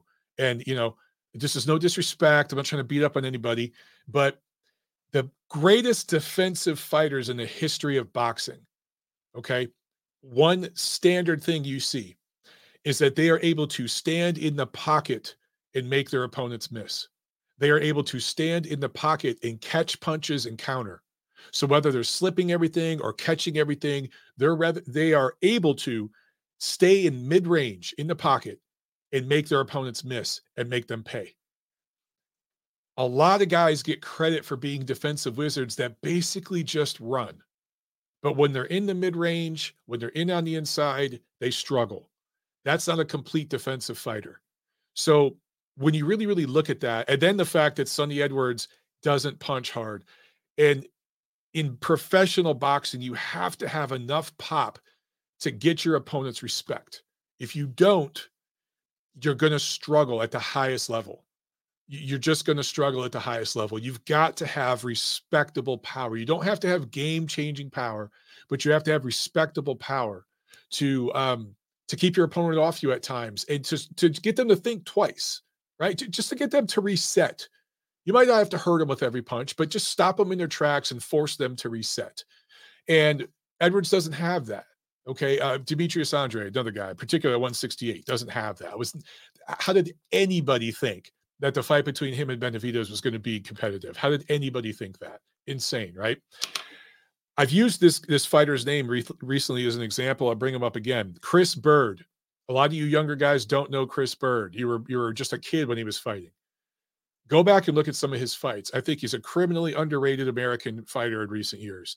That guy could stand right in front of you and make you look foolish and make you miss. And then he could connect with a counter shot that wouldn't hurt you because he was an undersized heavyweight, but it would sting and stop you in your tracks and force you to reset because you didn't see the punch coming and it was thrown with precision and accuracy. So Chris Bird, he was a defensive fighter that didn't knock people out, as a heavyweight. Normally, I'm not really into that style, but the way he did it was really entertaining. And you could watch him fight a guy and make him miss and look silly, and then he'd slap him a few times and get out of range. And it was actually entertaining because he did it in the pocket. He didn't run. So there's an example for some of you younger guys who don't know what I'm talking about. Okay, let's do the preview. So 2 fight cards to preview real quick. Okay, this Saturday, December 23rd, and then next week on the 26th from Tokyo on ESPN Plus. ESPN Plus, I've talked about them. Of all the streaming platforms, of all the networks, ESPN/ESPN Plus, in my opinion, in 2023, I'm talking non-pay-per-view, people, okay? Non-pay-per-view. In terms of the regular programming you get, particularly on the app, I think they slaughtered everybody. I think they slaughtered Showtime, PBC. I think they slaughtered Matchroom and DAZN. I think that what Top Rank and ESPN Plus has provided this year on the regular network, non-pay-per-view, has been outstanding. And the fact that they're going to bring us Inoue Tapales is another reason why I give them the nod. And I'll talk about that fight in a second. Let me get to this Riyadh thing. Riyadh. Okay, look, if you're just joining the show, I talked at the top of the show about this card coming up in Saudi Arabia. It's $40. I love that it's on in the afternoon. I love that there are like 8 or 9 fights on the card, not the standard 4 fights. And all of them are basically they're not great fights, but they're all decent fights.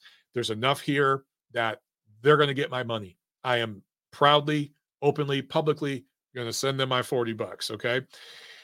Anthony Joshua versus Otto Wallin. Again, decent heavyweight fight. Deontay Wilder versus, I believe, a shot Joseph Parker. Decent fight. Daniel Dubois versus Jarrell Miller. I actually think that fight might be better than the other 2, the way it all plays out. This name. Arslanbek Makhmudov. 18-0 Russian-Canadian going up against Ajit Kabayel out of Germany. This is a step-up fight for him. Interesting fight with a heavyweight prospect. Dimitri Bivol, one of the best fighters in the world, one of the top dozen or so fighters in the world, pound for pound, going up against Lyndon Arthur of England, defending his WBA light heavyweight belt. Jai Opataya is going to fight an English guy, Ellis Zorro. I think he has to dump his IBF belt, but he's willing to do that to stay on this card. He doesn't give a shit about the belt. I saw something about that. I didn't see all the details, but I just saw a mention of that on Twitter.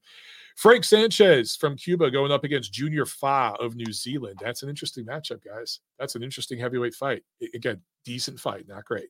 And then Filip Hrgovic versus Mark Demori, an Australian with an awful resume who is going to get absolutely flattened in this fight. That's pretty much a showcase of all showcases. But there's enough here. I like this one. I'll be watching it Saturday with you guys. Next week, let's talk about Tokyo real quick. ESPN Plus, Naoya Inoue versus Marlon Tapales for undisputed at junior featherweight. Inoue fought Paul Butler last December to win undisputed at bantamweight. He's going to have 2 fights this year. If he wins this fight against Tapales, he's undisputed at junior featherweight. And he would be an undisputed champion. He would have won undisputed championships in 2 weight classes within 1 year. That is unprecedented in this era. It has happened before in boxing history, not in the 4-belt era. So it has happened before. But in the 4-belt era, this is unprecedented.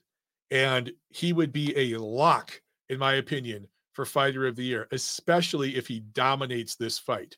Now, look, Stephen Fulton, Marlon Tapales, not necessarily elite pound-for-pound level fighters. I get it. But to move up to yet another weight class and in 2 fights, clean it out. Fight the two top guys in the division and clean it out within a calendar year of cleaning out the last division you fought in. Guys, that's fighter of the year worthy. Okay. So if Inoue takes care of business next week, he is my fighter of the year. If he struggles, if it's close, if it's a draw, maybe you could give the nod to Crawford. But in my opinion, I think Inoue is going to take care of business and look really good here, and he's going to be the fighter of the year when he goes undisputed again. As far as Anthony Joshua, Deontay Wilder, I think they both win those fights. I think Joshua is in a lot tougher. It's going to be a tougher fight for him stylistically, but he did fight Wallin in the amateurs. They've seen each other before. Joshua has improved a lot since then. I do think Joshua and Wilder will win. The fact that both of them should fight early next year makes me love this card even more. So, okay, that's it with all that. Oh, I want to mention too, as I'm talking about, the business of boxing a lot on this show recently. And the reason why I'm talking about the business of boxing a lot is because there's been some moving and shaking. There have been tremendous changes. Guys, for Showtime Boxing to go away after being in the sport for decades, basically my entire life, that's huge. That's monumental. You're going to talk about that. I saw a couple of you guys in the comments were upset, like, oh man, all he's talking about is promoters and the business. Guys, that's been the biggest news story, the biggest thing to happen in boxing this year. That's a massive deal. That's a big deal. Okay. So that's why I've been talking about it. Anyway, ESPN Plus, they're going to get my money. So there are two platforms this weekend getting my money in very different ways. DAZN is getting a one-off $40 payment from me for this pay-per-view that I like. I have unsubscribed from DAZN a long time ago because their content is not worth $200+ a year. I stopped subscribing. They took me for granted. I've had it with them. But if they do more of this, there's no need to subscribe, but I'll buy these pay-per-views. If they do more of this, I'll definitely be buying more of them. So they're getting $40 from me. My ESPN Plus subscription ran out a few months ago over the summer, and I didn't re-up. I looked at the schedule and I said, there's some interesting fights here, but I can watch most of these the next day, whatever. I don't want to stay up till 1 in the morning, 2 in the morning, listening to Mark Kriegel talk about the fighters, grandmas, uncles, step uncle's dog, walking friend. I don't care, right? But this week, I'm resubscribing to ESPN Plus for one reason only. Naoya Inoue. Naoya Inoue is going to fight next week, and then he's probably going to fight twice more next year. So essentially, my $150 investment to buy ESPN Plus is to watch Naoya Inoue fight 3 times over the next 12 months, which he should. So ESPN Plus is getting my money because they represent and broadcast Naoya Inoue. The theme of this show, I talked to Rick Glazier and we talked about the business of boxing and the only breakthrough names, that bring in the casual fan. Okay. To me, and I don't agree with everything Rick said. I know he doesn't agree with everything I said. To me, what gets people spending money on boxing is getting invested in the fighters. You have to be invested in fighters. If you're invested as a fan, and there's many different reasons to get invested in a fighter. There's plenty of different reasons, okay? But it might just be, like for me, most of the time, it's just the way they fight. It's the style they fight with. It's their ring accomplishments. It's what they're doing. Is it special, right? And when you get invested in a fighter, there's like this ride you go on. It's kind of like the way most musicians, their careers go, or even actors and stuff. But most musicians, most bands have this like underground period where not everyone knows who they are, right? And they're cutting their teeth, they're learning the business, right? And they're real raw and hungry. And then they have this breakthrough, right? And then they have this huge, huge peak where they're selling millions of albums and all this, right? And then they have a fall.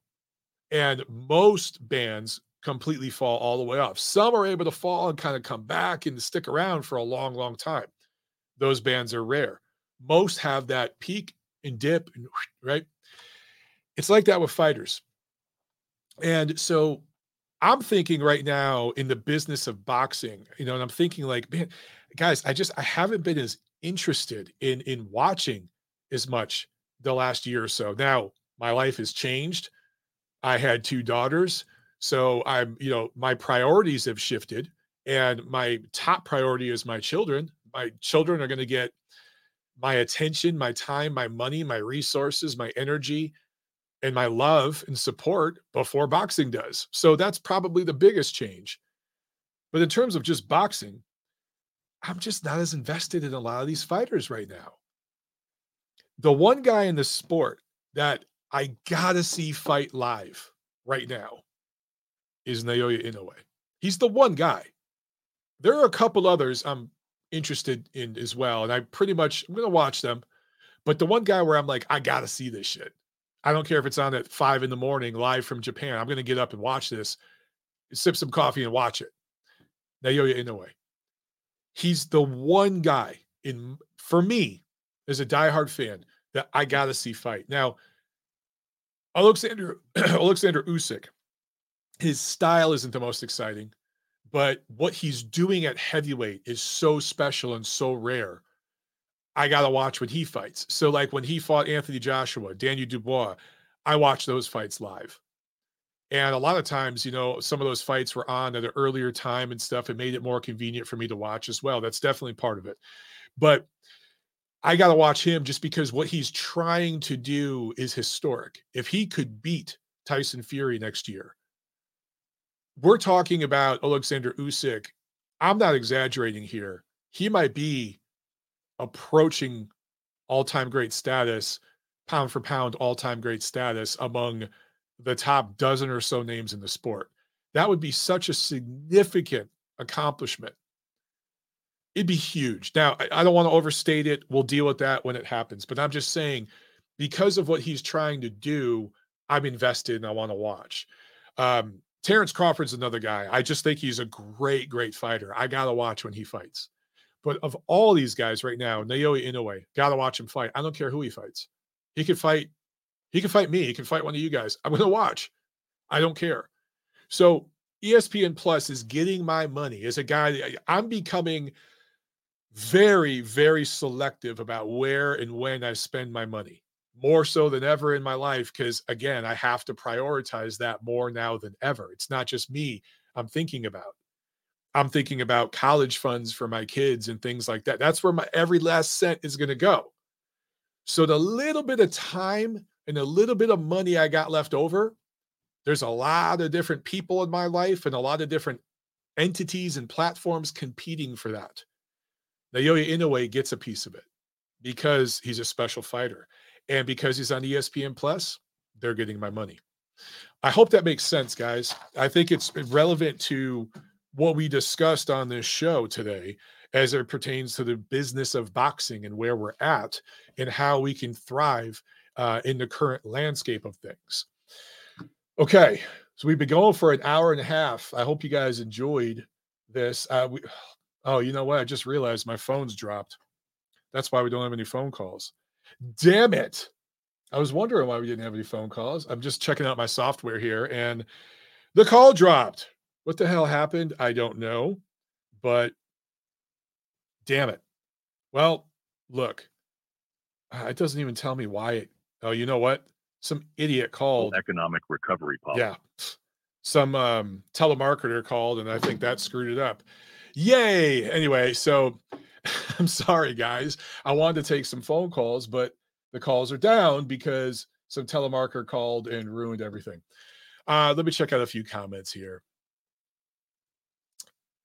Mike Mendiola, who's been upset today. I've seen you in the chat, bro. I know you're not having a good day with the show today because of the subject matter. He says, up and down their roster, PBC pays way more than either Top Rank, Matchroom, or Golden Boy. I'm not talking about mega fights.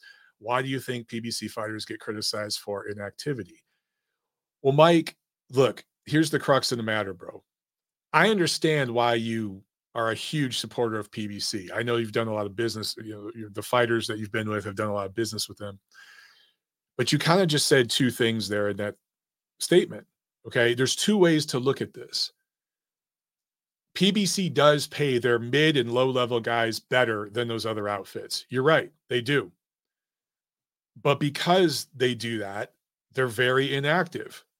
That's part of the reason why. So you just stated a really good thing for the fighters, but then also a really bad thing for the sport and the fans. So while I'm happy that guys are getting paid, believe me, I'm happy. I would rather see the sport thrive. A rising tide rises all ships, right? So, like, if the sea level rises, then everyone's boat rises. So, if the boxing industry is doing better, if more people are watching, if more people are buying shows, if more people are going to tickets, there is a trickle down effect that is going to help those mid and low level guys get more exposure and potentially get more money. But when you minimize everything and push it underground, yeah, this generation of mid level guys over at PBC is getting paid. Well, the next generation, what about the generation after that? It's going to get smaller and smaller and smaller and smaller. Business can't thrive like this, bro. So, anyway, I'm just saying, Mike, I understand your position and I agree. I do. But we got to do something different, man. We got to do something different. There has to be a market correction. Aaron Gortman with the super chat. Thank you, Aaron. I appreciate it, brother. He says, have a good holidays, Mike. Love you, man. The next Double M fight is the can't miss event of 2024. Yeah, that's something I'm mulling over with the wife right now. Do I do it again? Because I really wanted to get 3 or 4 fights in this summer. If I do it again, am I going to be able to? Am I going to be able to train with 2 little monsters? And I say monsters with love. Okay. They're just little monsters that poop and pee and cry a lot. Okay. Man, I miss you guys. It was nice to be on today. Again, I'm sorry about the phones. We will, again, I might come on next week after Inoue and after the fight card this Saturday. I might come back on and we might do one more show. But if not, I'll be back early next year. You guys know I ain't going nowhere. Let's see here. I'll do a couple more comments. Komik, as he says, Mike, is there a world where boxing becomes obsolete, or do you think it can only get better from here? Salute. Both. Both. In terms of network television, it's already obsolete here in America. It's already obsolete. That's what Rick Glazier was talking about earlier on the show. The network TVs rejected it. I mean, PBC represents over 150 fighters, right? It was very public that their deal with Showtime was ending. Everybody in the industry knew it. It's not like any of the networks stepped up and said, let's sign this stable of fighters. You know, we want this product. And think about this too, guys. Every network right now has their own streaming platform. Every network, right? It's so like all the traditional networks have their version of streaming out there. So they could kind of do a thing like ESPN, ESPN Plus, right? But none of them did. Or if any of them did, they didn't offer the same money that Amazon did, because PBC will always go where the money is. So they went with the Amazon deal. Well, money plus control. So to me, dude, that tells me that it's already obsolete. I hate to say that, but do you think it could get better from here? Believe it or not, it can get worse from here. It can. So I don't know which way it's going to go. I just don't. Trent says, got to get that Chris Mannix fight, Montero.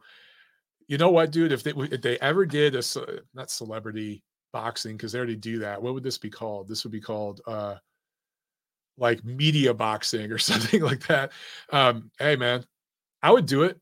I think that'd be fun. Like, you know, if Chris wanted, we could do headgear and all that shit if that's what he wanted to do. But like, yeah, I'd do it. That'd be fun as hell, man. And he's a big dude. He's my size. So Trent also adds, cable is dead. You are right about that. And that's why, you know, again, hope is not lost, guys. Boxing has always been a trendsetter in a lot of ways of where media is going.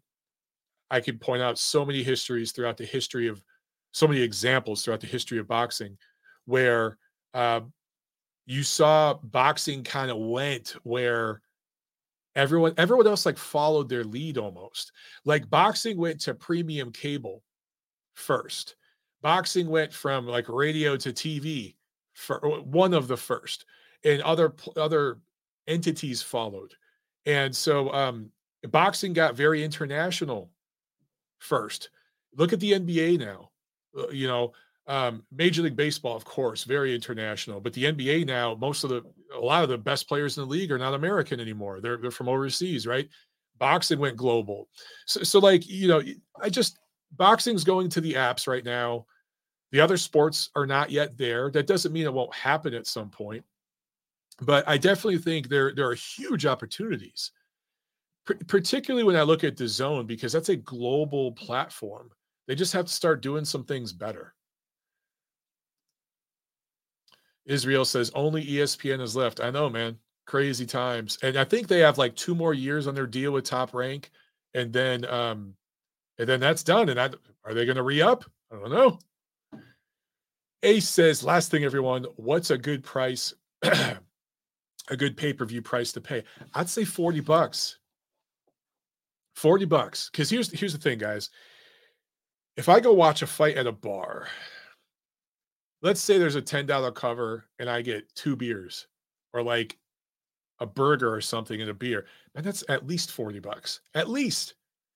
So paying $40 for a pay-per-view and I can watch it at home and stuff, it's not bad. I can justify that, but $80 is tough, man, particularly when it's a fight you didn't ask for. And Ace says, and let's say the pay-per-view is stacked. How about non-stacked? Stacked or non-stacked, bro? Give me $40.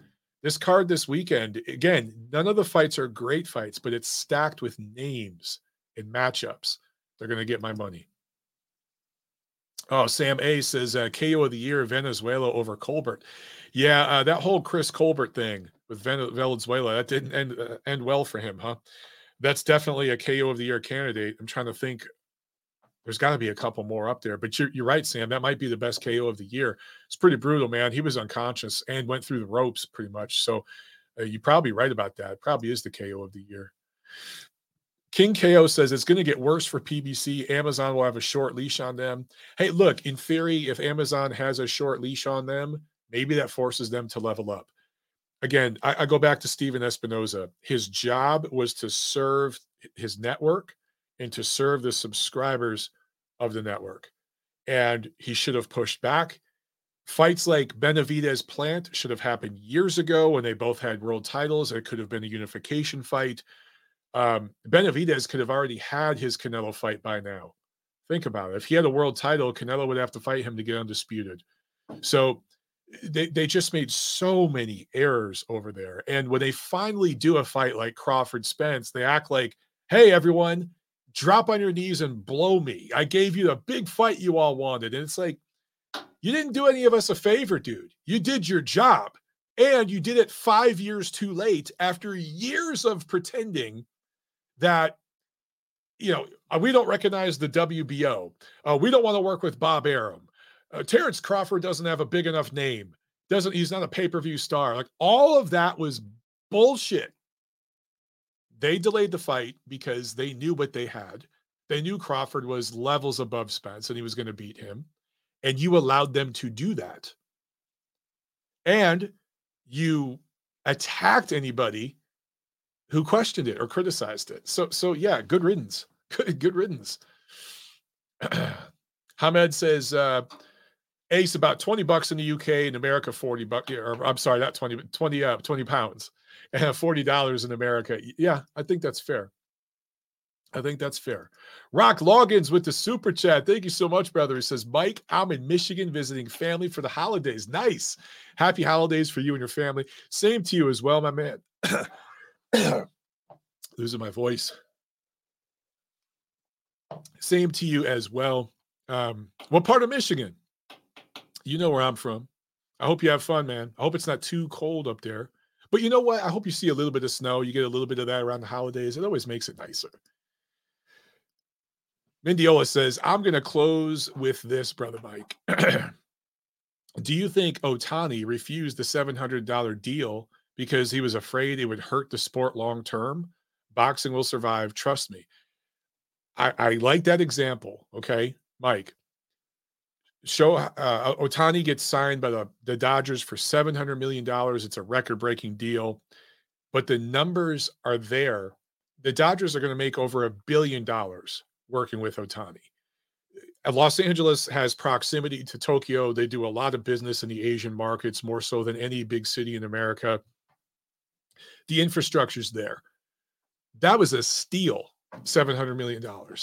They're going to do $1.2 billion of business over Otani's time with the team. So they're going to make all that money back. The viewership is there.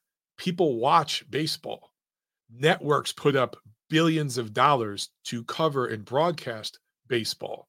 It's everywhere. It's also international, and Otani's a massive star back home. So the global market is there for that particular signing.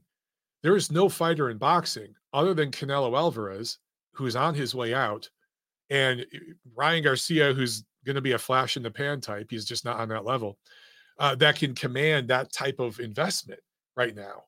And don't tell me Gervonta Davis, because he hasn't proven yet that he's a pay-per-view guy on his own. Canelo can fight anybody, and he still does over 500,000 buys. He just fought Jermell Charlo. Jermell Charlo had one other pay-per-view. 3 people bought it, right? And it was PBC's best pay-per-view of their entire run in terms of the most competitive matchups and the most stacked card. 3 people bought it. So Canelo can fight anybody and do those numbers. Otani, it makes sense why they paid that money. So I get what you're saying, dude. And I agree with you. Boxing will survive, but I want boxing to thrive. I don't want it to survive. I want it to thrive. And everyone always points to the dollars. Look at the gate we did for this fight. Look at the pay-per-view revenue. Okay, that's a one-off. What's your viewership? That's the number we should be talking about. What is the viewership? What is the subscribership on these apps? Those are the numbers that we as fans should be concerned about, not the purses. All right. Mendiola adds, boxers deserve to get paid. 99% of them retire broke and with brain damage. That's my number one concern for the fighters I work with. I hear you, bro. I hear you. And one thing, again, another thing PBC does very, very well, I think they do some good financial consulting and counseling with their fighters. There are a lot of PBC guys who have invested in real estate. They've invested in businesses. They've done well with their money. I applaud that. I think PBC does a good job with that. I really, really do. So I like that they take care of the fighters. But if you pay a guy, let's say $3 million to fight once a year, what's the difference between that and paying him $1.5 million to fight twice a year? He's still making the same amount of money. He's going to be in the gym regardless, or at least he should if he's a professional athlete. Pay him $3 million to fight twice a year instead of $3 million to fight once a year. That way the network will be willing to put up the money and pay for it to where it's economically viable for everybody. And that guy gets in the ring twice a year and more people see him. And further on down the line, if he's got more people that know him, then when he goes to pay-per-view, he could do more numbers. We got to change this, brother. We got to change it. Ahmed says, Mike, are the 2 Canelo fights on Showtime pay-per-view? They'll be Amazon pay-per-view. His 2 remaining fights, not Showtime. They'll be on Amazon. Unless there's some news item that I missed. Oh, Rock is in Kalamazoo. Dude, that's awesome, man. Go to the sand dunes and check all that out. This time of year, it'll be beautiful. There won't be too many people there. If you haven't checked all that out yet, you should, man. That's a really cool area. Frito Fistra says, off topic. Hi, Mike. In the summer, I was walking in Madrid, saw a person with a Montero unboxing t-shirt. I went to say hi to him and we shook hands. It made my day. Wow. You just made my day. Wow. That's pretty cool, man. That's really pretty cool. I've sold MOBTs all over the world, and it's just cool that you guys out there enjoy my show and what I do. And I know we don't agree on everything, and sometimes I rant about stuff, and that's pretty cool, man. That's really, really awesome. Thank you for sharing that.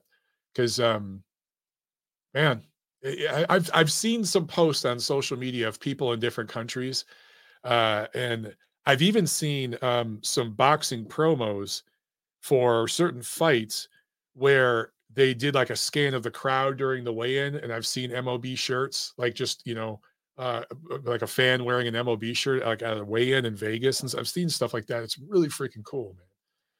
Sam A with a super chat. Thank you so much, brother. He says, Boo Boo ducked everyone. Why fight that killer?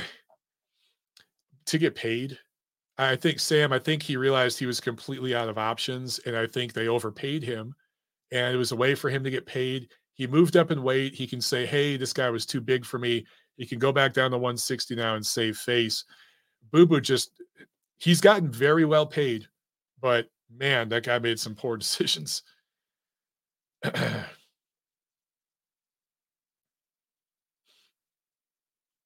see. I think we're done, guys. Oh, Joshua Herrera says, off topic, Mike, go check out Godzilla -1. Great movie. Hey, if I can get away for a couple hours, I'll try.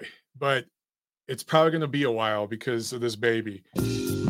I would like right now, like the thought of like going to a movie and just chilling sounds amazing. Amazing. I'd love to do that. Probably ain't going to happen until early next year. All right, guys.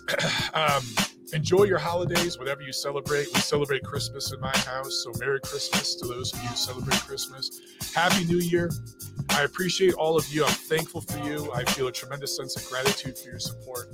And as soon as I can get my life back on schedule, we'll be doing a more regular show, okay? So thank you for sticking with me during this newborn time. Newborn phase is tough, dude. But Josephine turned 7 weeks old today.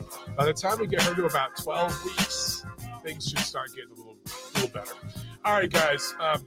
Enjoy your holidays, your New Year's, and we'll talk soon. Love you guys. See you at the fights. Peace.